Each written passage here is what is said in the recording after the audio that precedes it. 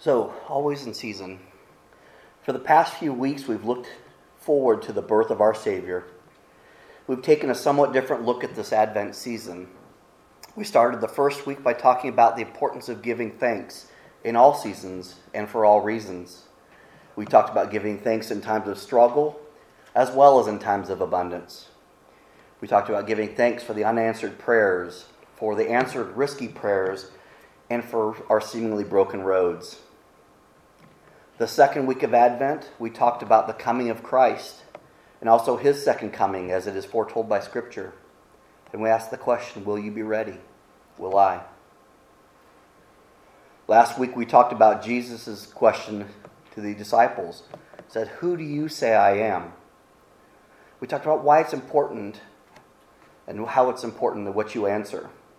And that your answer, it doesn't change the fact of who he is at all. Jesus is the Savior. He has come for us. And whether we say he is that or not, it doesn't affect the reality of that. But it does allow him to be that to you. It allows him to be your Savior, your caregiver, your shepherd, your guide. And just as importantly, we talked about who we are because of who he is. We are children of God. And because of who he is, we are saved, we are redeemed. We have the hope of an eternity. So as we recognize this third week of the Advent season, I want to talk about this notion of season, particularly this idea of a Christmas season. And see if you can believe this. This week we had a meeting at work to discuss the schedule of the removal of the Christmas decorations from the building and to put them in storage. We actually had a meeting about this. And in case you're curious, according to the corporate world that I live in Monday through Friday, Christmas officially ends promptly at 8 a.m. on Thursday, December 27th. Unless there's a cancellation, then we can end Christmas a day early. And it just sounds silly, and I kind of say that tongue-in-cheek. But if we're defining Thanksgiving, if we're defining Christmas and even Easter as seasons, aren't we essentially making a defined period with a specific start and end time? I'm convinced that the practice of Thanksgiving and the gifts of Christmas and Easter were not designed by God to simply promote just a few weeks of Christian focus each year. Now, you know me. I make no claims to know anything about gardening or growing anything in general, so I am in awe of many of you who produce such amazing-looking lawns and flowers and gardens. And as a result, I find myself asking ignorant questions from time to time. So, for example, last Sunday after service, I was visiting with Dan and Erlene and asked what they were doing in their free time now that the growing season's over. See the humor in that? I was surprised by the revelation that there is no off-season for those of you who work outside and take care of land and garden. They're still managing plants that remain in the ground, cataloging and already planning and starting for work that I would consider to be next season. But in truth, it seemed like there was no off-season. To me, it sounded more like there was just regular changes and cycles of this ongoing process of growth. Does that sound like a fair description of those of you who take care of things that other than grass?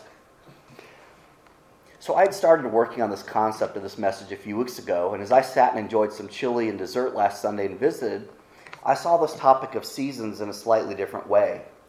Dan and Erlene, I thank you, they aren't here, but I thank them for educating me a little bit on gardening. And here's what else I gathered from what I learned. We gather here weekly to worship God. We gather to take encouragement from him. We enjoy fellowship, and we lift each other up in prayer. And during the season of Advent, we expectantly wait and prepare for the Nativity, and that's Christ's birth. In fact, the word Advent means coming. We talked about this a little more in depth a few weeks ago. Advent is a season. It starts 4 weeks before Christmas and will end with the birth of our Savior because the season of waiting will be over. Our Savior has come. What I want to talk about this morning is God's gift of Christmas and how it extends beyond the confines of any so-called season. So let's start by looking at what Scripture says on the topic. The book of Matthew 1:21. And she shall bring forth a son, and thou shalt call his name Jesus, for he shall save his people from their sins. Christmas brings the gift of salvation. John 3:16, we know this.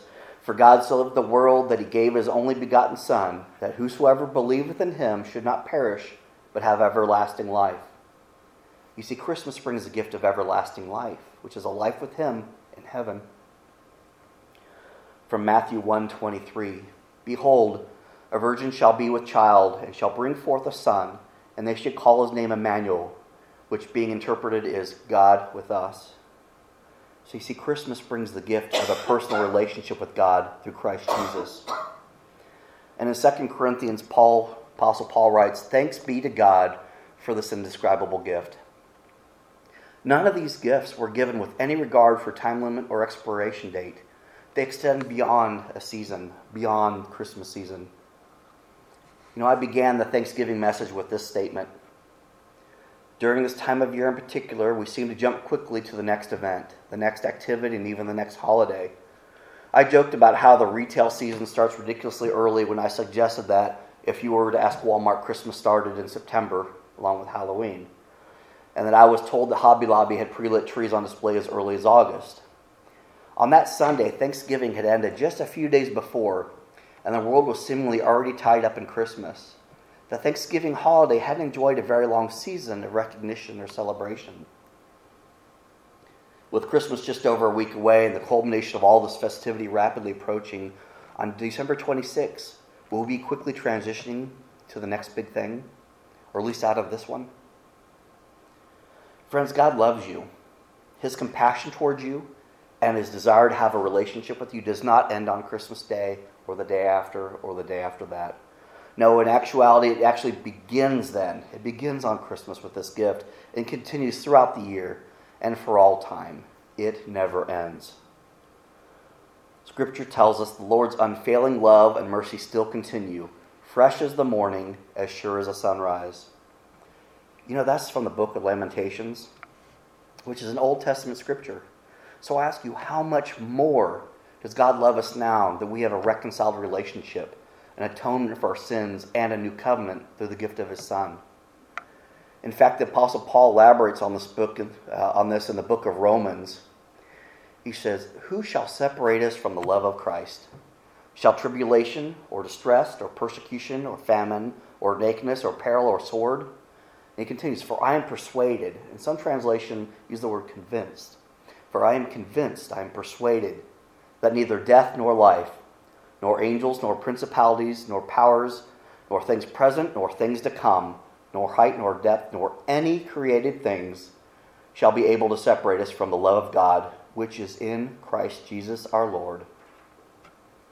I quote Paul a lot. I love Paul's language. He could have simply said, "God will love us always," period. Or perhaps he could have said, "Nothing can separate us from God's love," and just left it with that.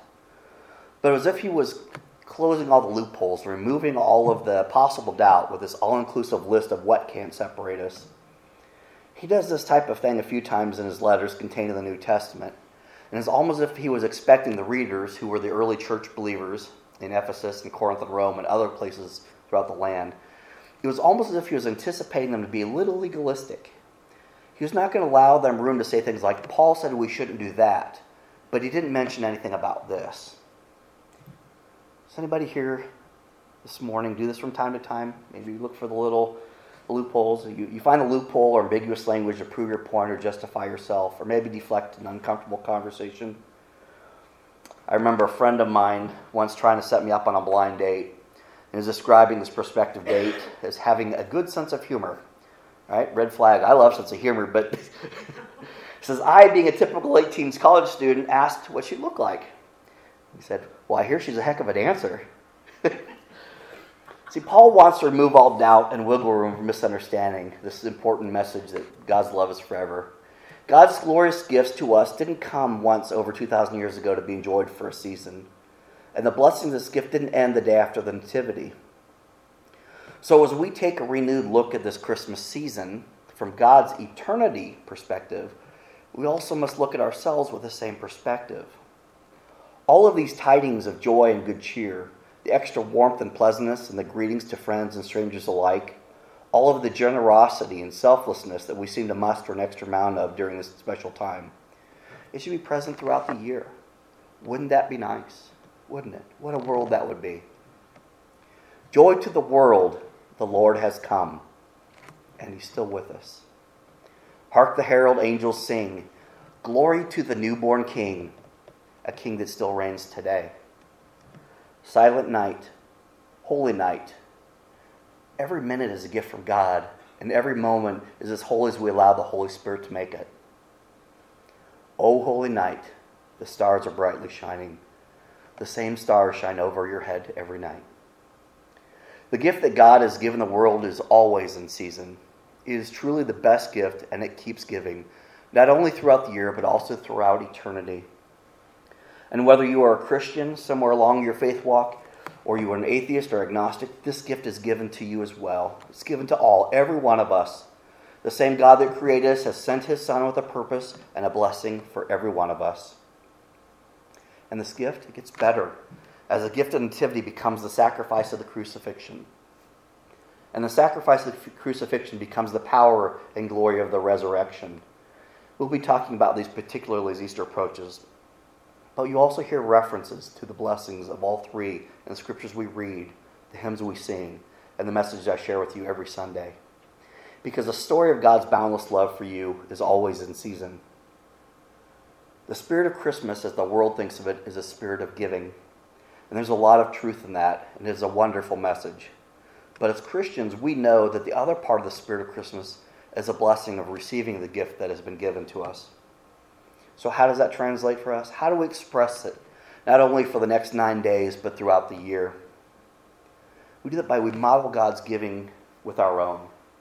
We give generously and joyfully with no expectation of anything but hope for a sincere thank you. But how do we model this second spirit of Christmas, the receiving of a gift that we are never intended or able to repay? I thought of an example. If you have a car that you really like, but you owe a lot of money on it, which is how it works, you take really good care of it, right? You keep it clean, you keep it polished and maintained, you vacuum it out, change the oil actually. And as parents, we pass this notion along to our children, then claim that we're teaching them responsibility. Take care of your stuff. Clean your room. Keep your things in nice condition. But what happens if we were to pay off that car? Or we were to pay it off for them? They no longer owe money for the car. Would they take better care of it out of respect for the gift they'd received? Or they become a little lax because they don't have any skin in the game anymore?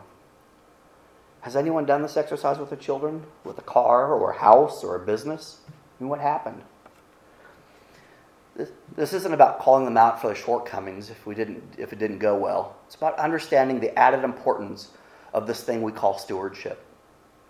This gift of eternal life through relationship with God via his Son Jesus, it reconciled our debts. It paid them off. Are we taking better care of what we have been blessed with now? Or are we becoming a little complacent, maybe a little sloppy and careless with our thanks? Our Savior's life is not a gift that was given by God with his expectation that we would owe and someday repay him. He simply asked for our faith and obedience. My parents to this day still say, all we want is to spend some time with you and maybe a nice card. What a subtle but genuine example of what God hopes to receive from us. Just some quality time and acknowledgement of what he means to us. So friends, as you pack away the decorations and the lights to be stored for the next 10 months, or 6 if you work at Walmart, please don't pack away the most wonderful signs of Christmas, your joy, peace, generosity, and kindness. Give thanks to God for his glorious gift. With these things, there are no term limits. They are always in season. Let's pray. Father God, you are an amazing God, a generous gifter. To the extent that you gave your Son to us, so that he may experience this world and walk among us, that he may teach us by example, that he may someday give his life in reconciliation for our sins and be raised from the dead to show us that you can overcome the world and even death itself. What an awesome gift.